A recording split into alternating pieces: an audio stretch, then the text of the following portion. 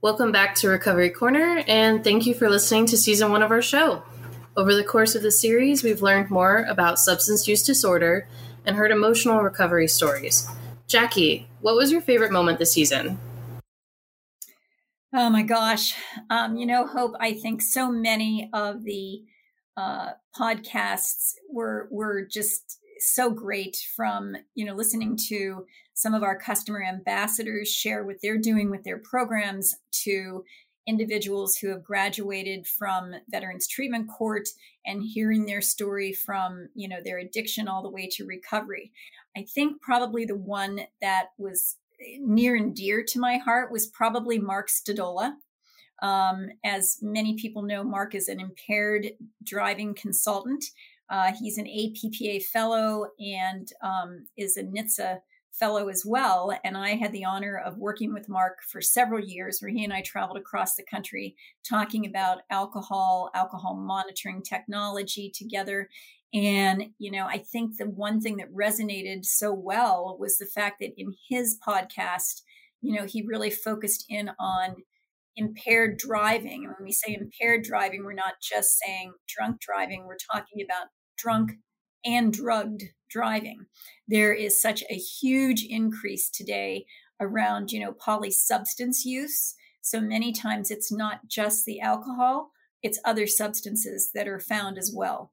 And something, of course, because of so many states now with the legalization of marijuana, it's becoming more and more prevalent. So just hearing Mark share was just really enlightening, and something that we all need to be paying attention to, as far as when we're testing, that we need to be looking not just at alcohol, but at combined substances, polysubstances. Agreed. And Thomas, what was your favorite?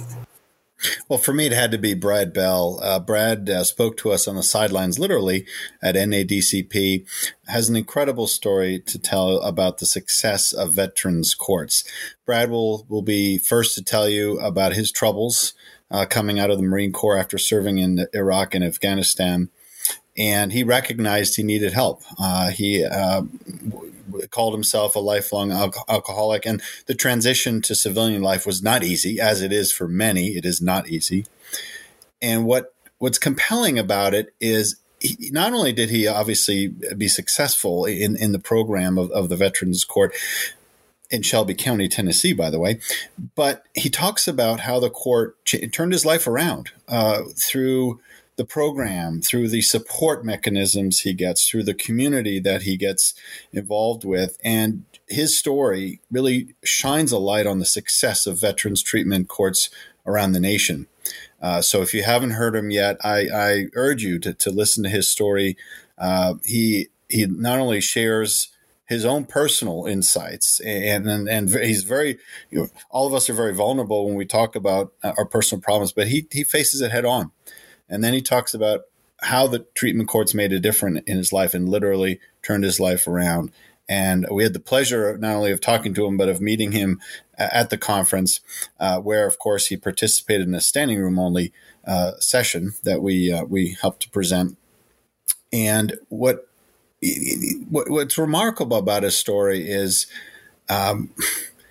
it's a tearjerker. And what makes the story I guess so compelling is the way he tells it, the way he is so enthralled about how the veterans treatment courts work and what they can do. So it's a good listen.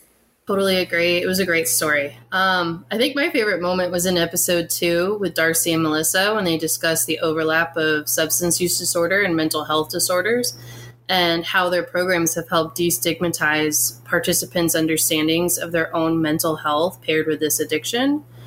All really great episodes.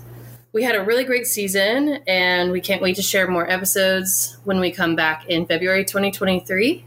For now, feel free to listen to our episodes, subscribe to our show, and don't forget to follow us on social media for updates on the release of Season 2.